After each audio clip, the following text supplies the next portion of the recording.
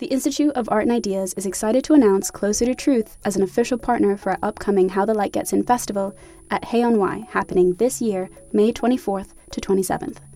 Closer to Truth examines humanity's deepest questions with the world's greatest thinkers, from Nobel laureates and renowned scientists to theologians and best-selling authors. For 20 years, Closer to Truth has explored the deep questions of cosmos, consciousness, and meaning. This year, host Robert Lawrence Kuhn journeys to new depths with their Philosophy of Biology season, exploring topics like evolution, race, alien intelligences, sex and gender, and much more. Get early access to full episodes from this brand new season by registering for a free membership at their website, closertotruth.com. Discover the fundamental issues of existence, engage new and diverse ways of thinking, and seek out your own answers with Closer to Truth.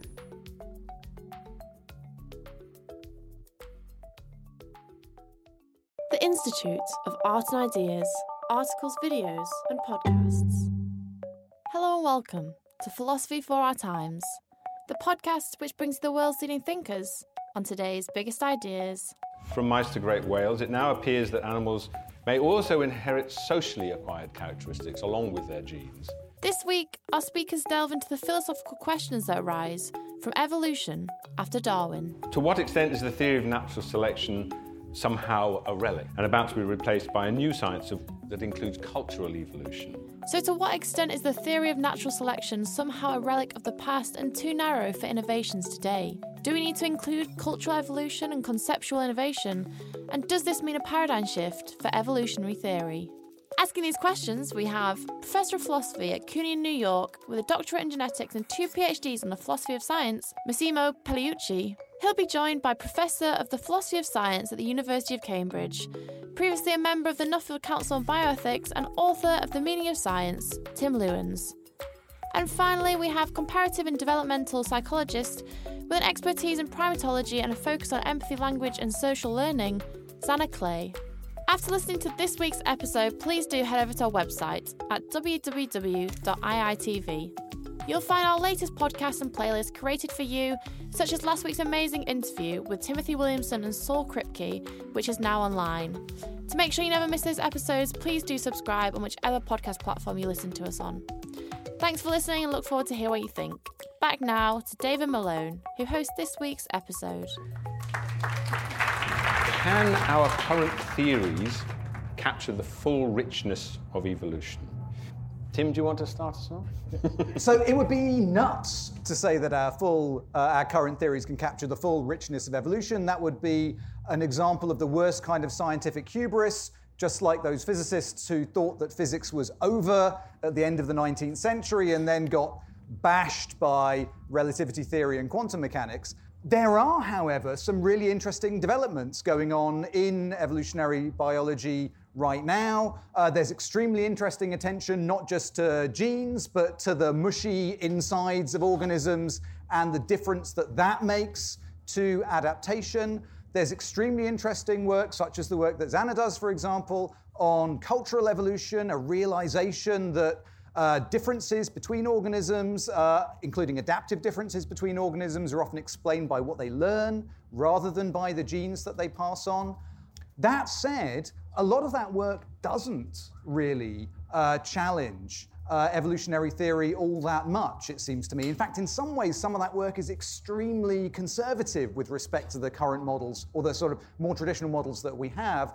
So a lot of work in cultural evolution, for example, yes, it talks about the interesting ways in which animals learn from each other, but when you ask, where do those learning dispositions come from in the first place, the answer is, it's just more natural selection acting on genetic variation. And some of the really radical views in these areas also credit learning with an active role in shaping how we learn, as well as just what we learn. In brief, evolution it's a moving target. We shouldn't think that what's going on right now is this kind of key moment of revolution. Darwin's theory itself changed in all kinds of ways compared with what we have now. But yes, there are interesting things happening right now, but no revolution, it seems to me. Okay. Massimo, what do you think? Can our current theories capture the full richness of evolution? I take the current theories to mean kind of the gene-centered approach. Right. No. Great. No, they don't. For the same reasons we just heard. That is, no scientific theory really, none at the moment, at least not in the history of science, has ever captured everything. That's true in modern fundamental physics, just as much as it was at the end of the 19th century, and it's certainly true in biology. What I do think is that one of the things that has characterized biology so far, this could change, but unlike other fields such as physics, there hasn't been any complete overturn of essentially Darwinian ideas. We got the evolution of biology started with Darwin, essentially, and what Darwin said still goes. More complex, more mechanisms, more phenomena, lots of stuff that Darwin obviously did not know or could not know about. But the foundations are still the same, as opposed to, say, in physics, where Newtonian mechanics is out the window once the general relativity came in. It's used now only for practical purposes because it gives good approximation, but the picture of the universe that Newtonian mechanics gives us is in fact wrong, and it's been abandoned. Nothing like that yet has happened in biology. Now, this could be because biology is a field that is younger than physics in that respect, or it may be because Darwin really did get something fundamental right, and we're just building on what he's done. Well, there's a slight difference in saying he was right, but did he capture all that there is? No. Right. Is some of the stuff that he might not have been aware of trivial or important? I think it's important. Marvelous. There is something to talk about. I'm sure you're glad. Zanna, what Great, do you yeah. think? I mean, to be honest, I think we all agree here that I think that we shouldn't ever assume any theory can explain everything, particularly in the complex world we live in. And the fact that the more stuff we study in terms of evolution and other aspects of biology, the more we realize there's more and more questions that need to be answered. And so I think it would be a bad scientist to assume that we have all the answers. I wouldn't have a job if that was the case. What I do think, though, is that while there's a lot of richness that we still need to understand, I think, to me, the Darwinian principle of natural selection does it seems to be going a very long way to explain some of the ultimate principles of evolution that we're still continuing to see. And what I sort of feel as an empirical researcher is that we've got this really strong basis that I don't feel that there's any strong evidence yet to suggest that we should move away from or abandon theories that we're now using to understand evolution have massively expanded since Darwin. There's a huge expanse in our understanding, and evolutionary theory is moving in all sorts of interesting directions. So I think even seeing it as this unitary thing is not really accurate. But I do think that there's some things like, for example, the cultural lives of animals, which is something I study, is not something that was ever really truly appreciated, how profoundly important that might be in shaping behavior. So I do think we need to expand theories, but I don't find, so far, maybe we can discuss that, whether we need to abandon what we've built so far, rather than expand our appreciation of these other effects that perhaps weren't explained when, for example, the modern synthesis of evolution was first developed. Right, but when you mentioned the cultural evolution of animals or empathy. Yeah. A sort of very reductionistic version of that. Say, well, there must be a gene for empathy. But do they inherit empathy? But nobody's saying that. I don't know any scientists that would say that. No, but it's often characterized that way. Do you? I mean, if they do, I do. Then I think, I disagree with those kind of scientists. I'm not going to necessarily name names, but I mean, I think Richard Dawkins. Sorry, I'm never name names. But well, I do have a problem with kind of reductionism to that extent and genetic determinism, but I don't think that's what most people in the field are debating. Okay, but that's fine. But it is, I suppose, that ghost of Richard Dawkins. There's a bit of a PR crisis, I think. There is a PR crisis, and that's maybe what we're here to discuss. That there is that sort of fierce reductionism that says, look, unless there's a gene for it, it just doesn't exist. But anyone seriously studying these processes knows that, like, genetic evolution doesn't even work in this way, and theories of evolution. I mean, this is areas of Tim and Massimo can develop on. Would never dismiss the role that the environment and development play, I think, on shaping these behaviors, at least to my knowledge. And that's why someone like myself, I study both proximate mechanisms of, say, how children learn from their environment and how they transmit culture, as well as these ultimate questions about why we have culture. Can I disagree a little bit? Yeah, sure. Be my guest. Elaborate on the disagreement. Can I get in the disagreement queue as well? Yes, please. Right. Thank you. Take a number. Great. So I guess my take is I wish that the field was quite that sort of settled maybe, as you've been describing. But I remember being until fairly recently, before I moved full time to philosophy, into one of the most prestigious evolution departments in the country, in the United States, and having to fight really hard with some of my colleagues for them to admit that things like development, phenotypic plasticity, behavioral plasticity, and so on and so forth are in fact not just minor annoyances that need to be accounted for, but are major players. I mean, I guess I'm lucky in a way that I come from a field of comparative and developmental, so I'm sort of very much slap bang in the middle. It's built in, right? Yeah. The difference is you spend a lot of time with animals, and he spends a lot of time with colleagues. academics. Yeah, exactly. Who can you learn more from? Tim, did you want So to? I want to be even-handed by disagreeing with Massimo and Zanna at the same time. Excellent. So they've both portrayed this image of a fairly static evolutionary theory whereby Darwin says a bunch of things, and then there's a sort of broad inheritance up until maybe a few years ago. And Massimo's saying that's a bit weird, right? Do we really think Darwin's right about everything? And Zanna's kind of saying, well, maybe Darwin's really onto something. That's why the ideas have persisted for so long. It's really important, I think, to understand that Darwin is in many ways quite different, I think, to the theory that we have now. So Darwin wrote whole books that barely mentioned natural selection at all. He simply didn't think it was relevant for studying large amounts of what we now think of as evolutionary processes. And when he did write about natural selection, he really understood it, I think, in a way that's quite different to the way that we understand selection now. He puts extreme stress, for example, on struggle for existence, right? Which you just don't get in modern theorizing. And then since then, we've seen the mathematization of evolutionary theory. We've seen periods in the 60s and 70s where people seriously thought that maybe selection wasn't really important after all.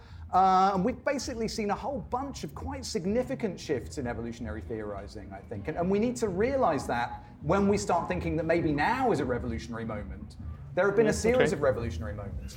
All right, well, look, I agree. Massimo, tell us what, in the kind of experiences you've had, what do you see as being wrong with the current, I don't know how to say it, not the current theory, but perhaps the way that the current theory is sometimes defended or put forward in its less tolerant form? So the way I see it, here's the basic disagreement.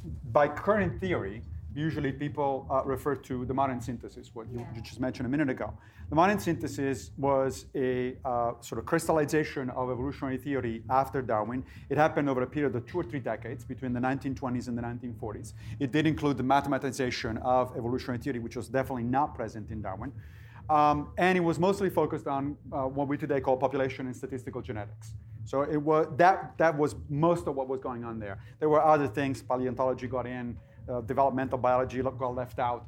There was a number of things going on, but basically that's what it was. So think of that as sort of the standard model in evolutionary theory. Even today, if you pick up a modern textbook in evolutionary biology, that's pretty much what you get. Now, there have been, I agree with him, a number of ups and downs, even including Darwinism before the synthesis, for instance.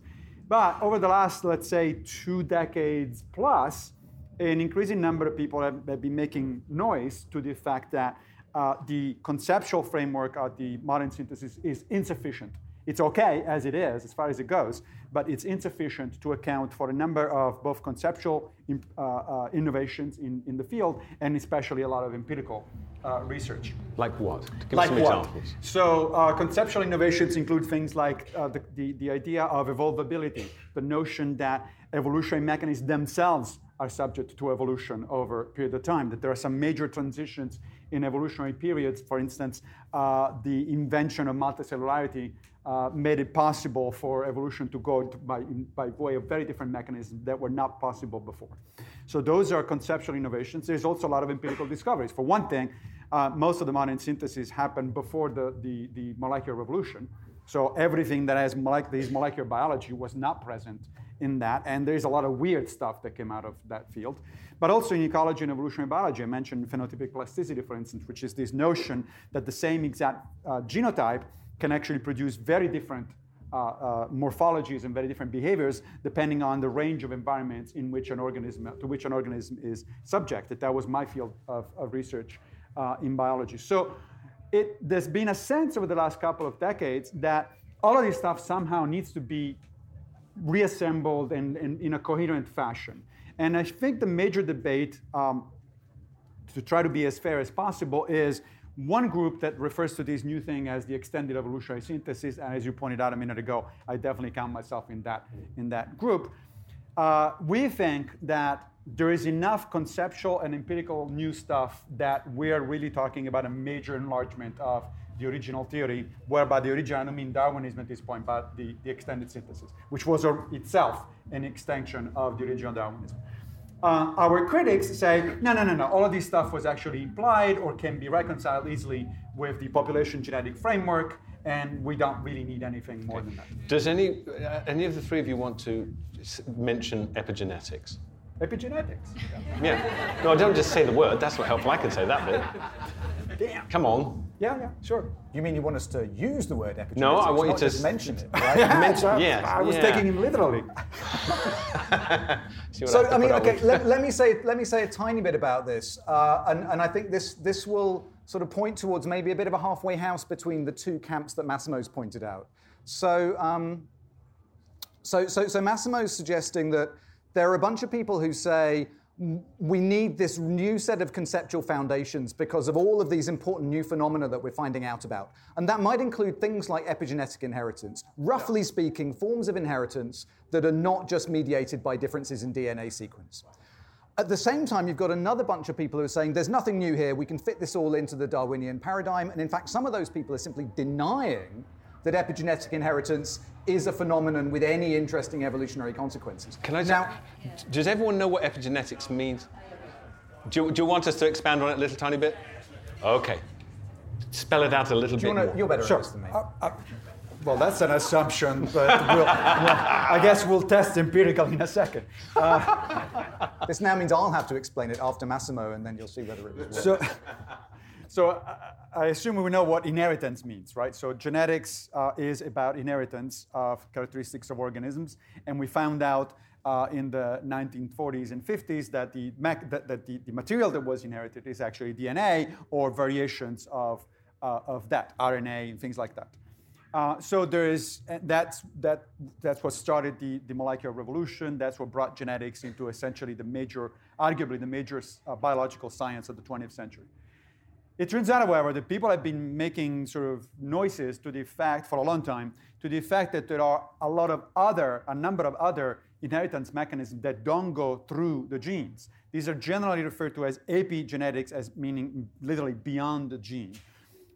In particular, these include things like methylation groups. These are chemicals that attach themselves, simple chemicals, methyl groups that attach themselves to the DNA, and may turn on or off or modulate the action of certain genes. Apparently, some of the times, get inherited by the next generation, and that has effect above and beyond the effect of the genes.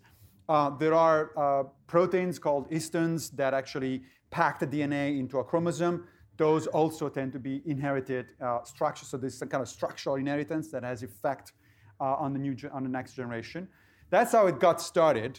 And then there are more fancy or more esoteric kinds of extra genetic inheritance, such as niche construction. This is an ecological concept that has to deal with the fact that certain animals actually build their environments, and then they transmit that ability of building an environment in a particular way to the next generation.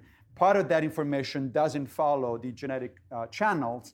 It's just inherited in terms of structural materials. Think of beavers, for instance, building dams and things like that.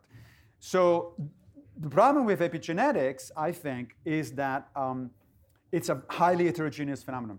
While if we're talking about genetics, DNA, it's limited to DNA, RNA, and a few other little things that are very well defined. In terms of epigenetics, we're talking about a potentially huge amount of phenomena, that don't really have much to do with each other than the fact that they're not genetic. Okay.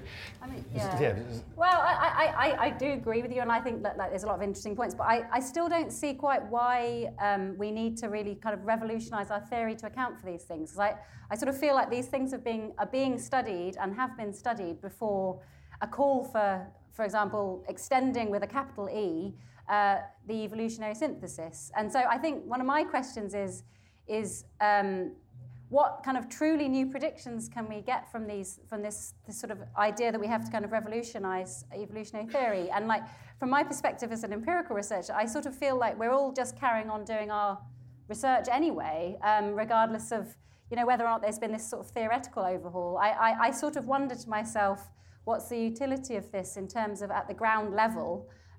What new predictions for someone like myself who studies development and studies how culture evolves and how we may have got from animal forms of empathy to human forms of empathy, what kind of new questions can I be asking that I wouldn't have been asking using a Darwinian approach in the more sort of traditional sense? I find this slight mismatch between the kind of ways we conduct our science and these problems, these theoretical problems. I'm trying to work out the usefulness of this. Yeah, I don't know that necessarily we're talking about new questions, but we're definitely talking about. I feel like a synthesis should be asking new questions. Well, isn't that the point? That it should be providing an opportunity to make predictions that we wouldn't have normally made, or study phenomena that we wouldn't have normally necessarily studied. And I feel like many of the phenomena, at least from my perspective of studying culture, is these are kind of new questions, but they're not incompatible with what came before. You raised actually two or three different points here, so give me a second. First of all, asking new questions is certainly one possible outcome. Arriving at different answers for the same questions is another one. Mm-hmm. And that's like something the predictions, though. Yeah, the predictions are going to be different. But how? Let me give you an example. So that gets to the second point. Like, for instance, the entire phenomenon of phenotypic plasticity, mm-hmm. which has been known, as I said, this is the notion that the same genotype gives different morphologies or behaviors in response to different environments.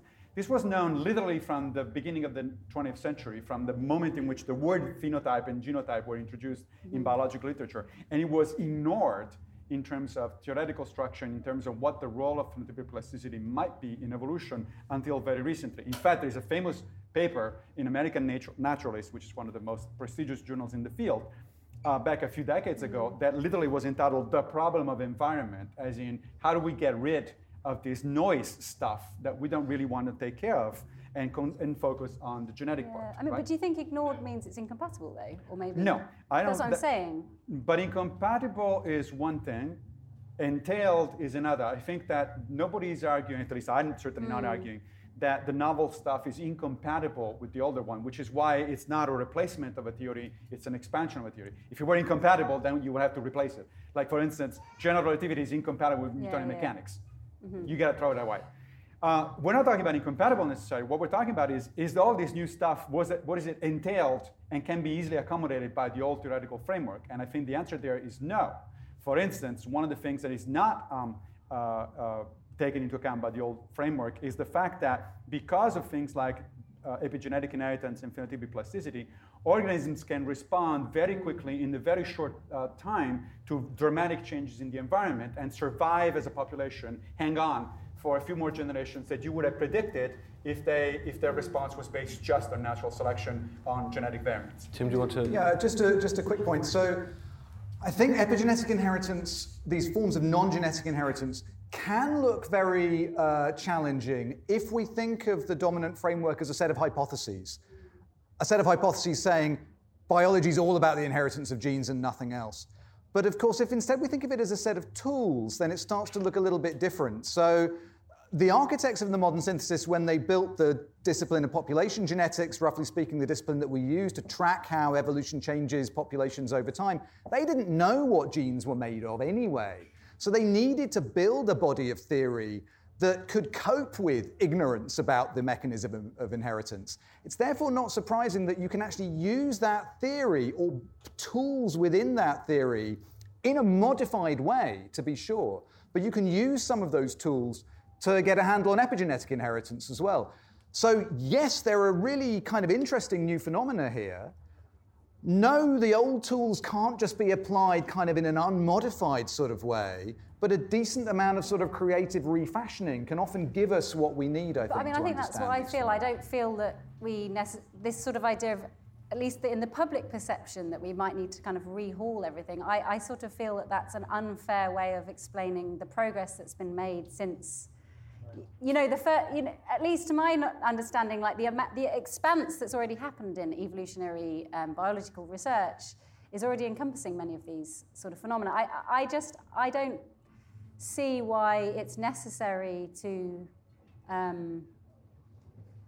challenge or to kind of to create this kind of idea that it needs revolutionizing. Right. Well, for one thing, because I disagree with Tim. Yeah. I don't think that population genetics can actually handle this stuff at all. I see. Population genetics got into trouble already before we discovered all this stuff. It turns out that population genetic treatment of things like allelic differences, these are different versions of the same gene, is very, very limited. You cannot do analytical equations that describe more than a couple of loci interacting in very limited ways. Population genetics was already hitting a limit before all this stuff came out. I've seen very, very few and very bad attempts at actually including things like plasticity, epigenetics, etc., in population genetic models. Yeah. It just can't handle it. The mathematics is just not there, which is why a lot of population geneticists these days don't do that stuff at all. They go into heavy computer simulations, for instance, and it turns out, because they can generate, they can simulate thousands of loci and their more complex interaction environments, and it turns out, and you were talking about predictions, that in that case, the predictions are in fact qualitatively different.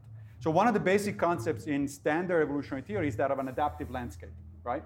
So an adaptive landscape is a mathematical construct where you have, imagine a three-dimensional diagram where you have the frequency of one gene on one axis, the frequency of another gene on another axis, so the two of them together gives you a frequency of a genotype.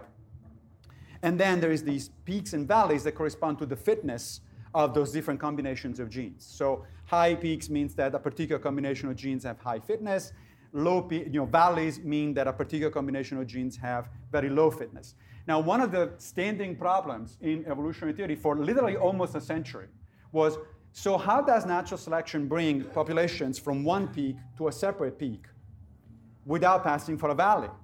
You can't pass for a valley because that would mean that natural selection would have to actually temporarily favor maladaptive genotypes, things that don't work very well, because in the future we're going to go there. But natural selection doesn't think about the future. It's a natural process. There's no thinking going on, right? So that can't be. So people say, well, maybe it can jump from one place to another. People model the jumps, and that's not going to happen. There are no realistic situations under which these things actually happen. These jumps happen. So for a long time, people just got stuck there until people like Sergei Gavrilets, for instance, who is a mathematician at the University of Tennessee, said, but wait a minute, the entire theory here is based on no environmental interactions, 2 or 3 genes at a time. That's not realistic. What happens if we simulate 2,000 genes at a time with complex environmental interactions, which now we can begin to do because we have the computer resources? And he found that the peaks and valleys disappear. In a multidimensional sort of landscape, there are no peaks and valleys. The structures are completely different, and the dynamic of evolutionary change is completely different. I think that's a pretty dramatic change. But R.A. Fisher was skeptical of the idea of an adaptive landscape for just the same kinds of reasons back in 1930. True, but he didn't have an answer. No, but what I mean is these are not necessarily these are forms of progress some people are skeptical of, to be sure. So I don't want to give you the impression that there's no dispute. Right. But quite often you can see early incarnations of these tools then being kind of adapted in an interesting plastic kind of way to grapple with these problems.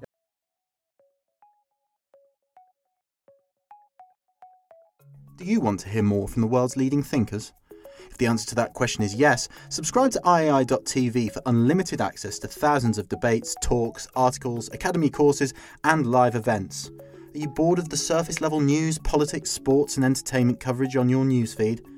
Go deeper, get the philosophy behind the news, and get the latest big ideas from the world's leading thinkers on subjects at the core of the human condition, life, the universe, and everything in between. It's free for the first month, and there's no commitment to pay, so subscribe now to understand the world beyond the surface level. I mean, I think that's how I see it. It's not that I agree that these problems hadn't been dealt with before, but I don't think it means that people weren't already starting to think about them. And so in that regard, I see that it's more of an issue of where people have focused their attention, or like what challenges they've managed to deal with yet, but there's still so many left to deal with. And like, for example, now we're just starting to understand, we don't even really quite know what, like, for example, in terms of culture, like in animal behavior, like what impact culture is having on, we know that they have culture, but we're still trying to understand, like, to what extent it really is having an impact on genetic evolution in animals.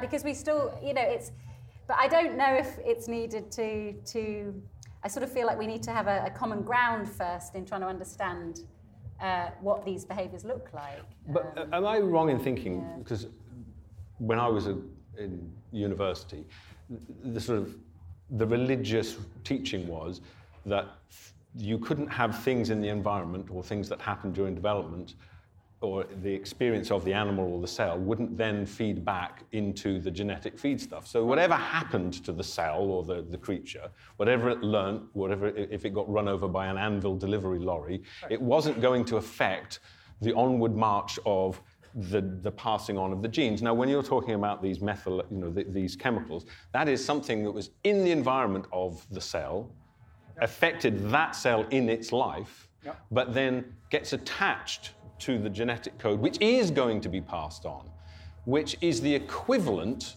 just using an analogy, of you learning something in life, like it would be great if I was taller because the fruit is further up, and that knowledge attaching itself to your genes and being passed on. Now, that's just an analogy, but that is quite a massive change. But I don't think that's how people, that's not how I understood evolution when I was taught it. I'm older than you. Yeah. So that's what I'm saying. I sort of but feel also, like I've interviewed... the perception of evolutionary theory and actually how people study it and think about it in actually the field seem to be... I think sort of the way that it's often communicated or simplified in textbooks is the problem. I think you're right. And I've got kids about to do A-levels. And I looked at their textbook and it was the most appalling pile of old rubbish I'd ever seen. It's the most badly taught science ever. I think that's the problem to me, is that, people... No, I disagree. What, with the textbook? No, the textbook are a pile of rubbish, that's true. It's encouraging, isn't it? Because this is what everybody learns. Right, yes, I know, and that is a problem. But it's not a problem, just to be fair, not just in biology. It's a lot of textbooks in a lot of fields are questionable. Maybe pile of rubbish is a little strong, but questionable for sure. But no, I'm pretty sure that I've seen heavy disagreement in technical papers by major people in the field. We're not talking just about what is taught at the undergraduate level. We are talking about major disagreements at professional meetings, about disagreement in print, about the different relevance of evolutionary mechanisms and processes. However, I'm going to push back slightly on one thing. It seems like the two of you almost are beginning to characterize what I'm saying as that there is a need for evolution, and I'm not saying that. In fact, a need for revolution.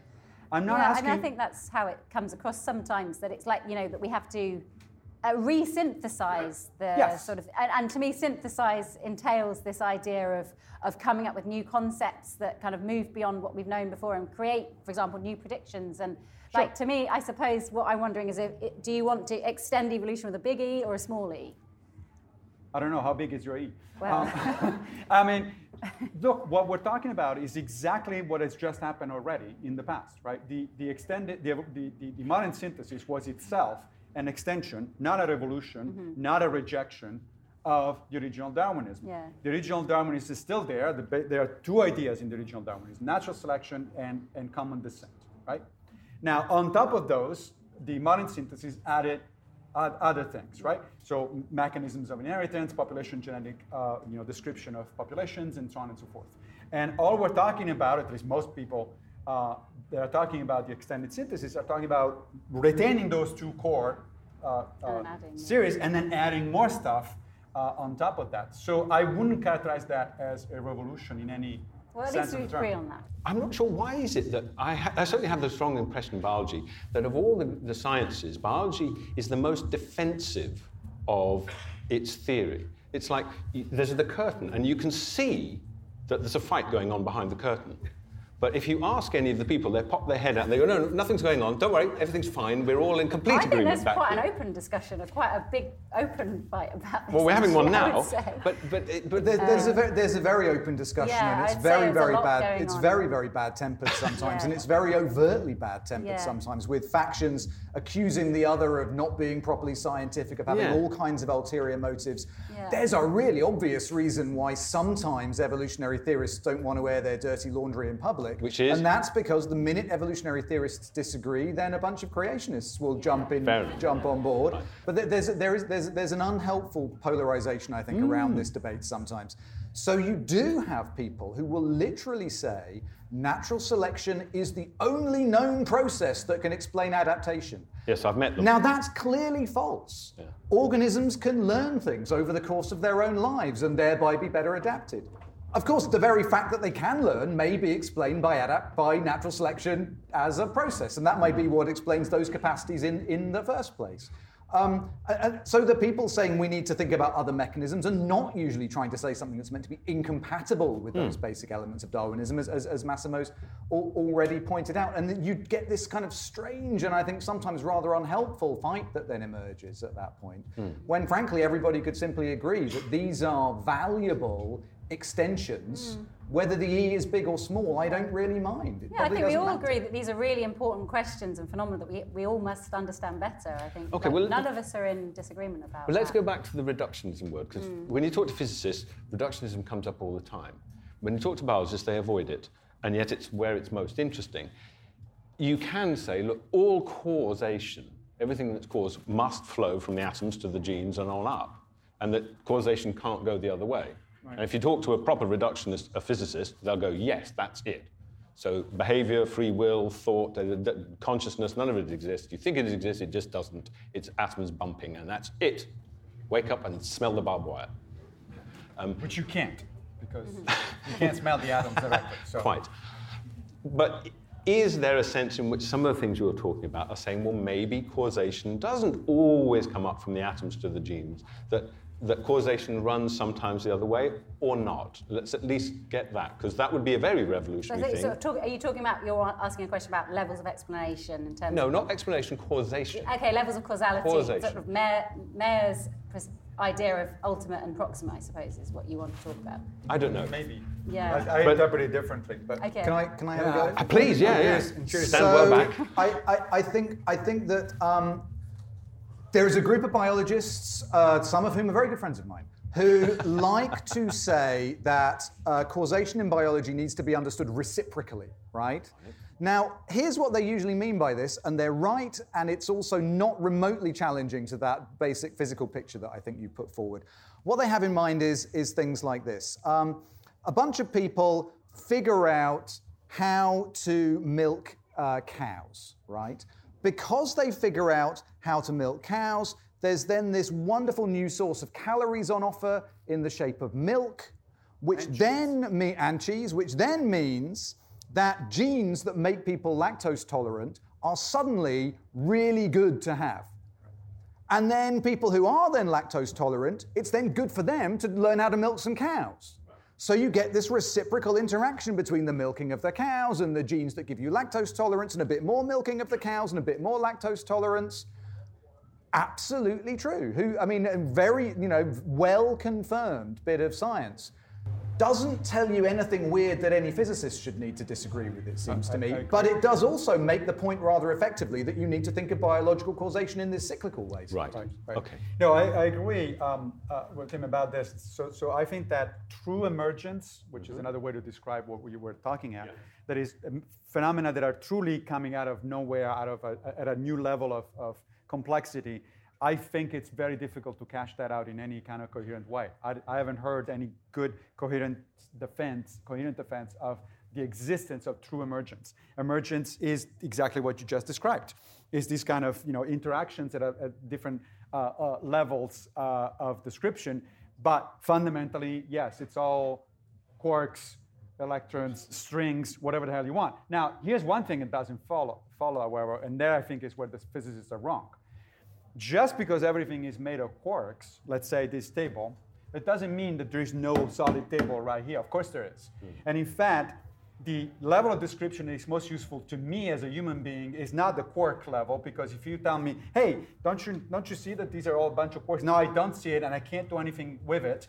I can't do any carpentry on the quarks. I do carpentry on the wood, right? So that's why you're bringing up different levels of description. Yeah. Levels of description are fundamentally important in science. So to say things like, because everything is made of quark, then there is no consciousness, is a ridiculous thing that only a physicist could say. Excellent. Just to make it clear. Yeah, consciousness, is that emergent or not? Oh, I don't want to get into this discussion. I asked you the question. Come on. I mean, I think, I think there's two ways of approach. I don't study consciousness. Well, you study animals that are conscious. Yeah, but I mean, most It's not the same thing. No, it's not. It's not the same thing. I think it is in some ways an emergent property of biological, but I do think it's also got a biological basis, because it really pays to be conscious. For lots of, animals to have basic consciousness is to be able to react appropriately to your environment. Yes, I don't think anyone who defends emergence, and I'm not trying to. That's all I'm going to say. But I think the fact that we're finding evidence of, for example, I don't know if anyone saw this, but there's a very nice new paper showing fish show levels of basic consciousness, which. Sorry, I thought I could eat them without problems, but now I can't. So, if fish can show these basic awareness of themselves, at least they can recognize themselves as different to others. I think, what I personally think as a biologist is we've got to think of what pressures are shaping the emergence of these properties in different taxa, rather than sort of focusing on quite an anthropocentric view, which is, I think, perhaps where that question came from. But, so I think we need to look at it more, and I think we need to learn more from things like fish. And I'm really sorry, but we're out of time. So could I ask you to join me in thanking our panelists?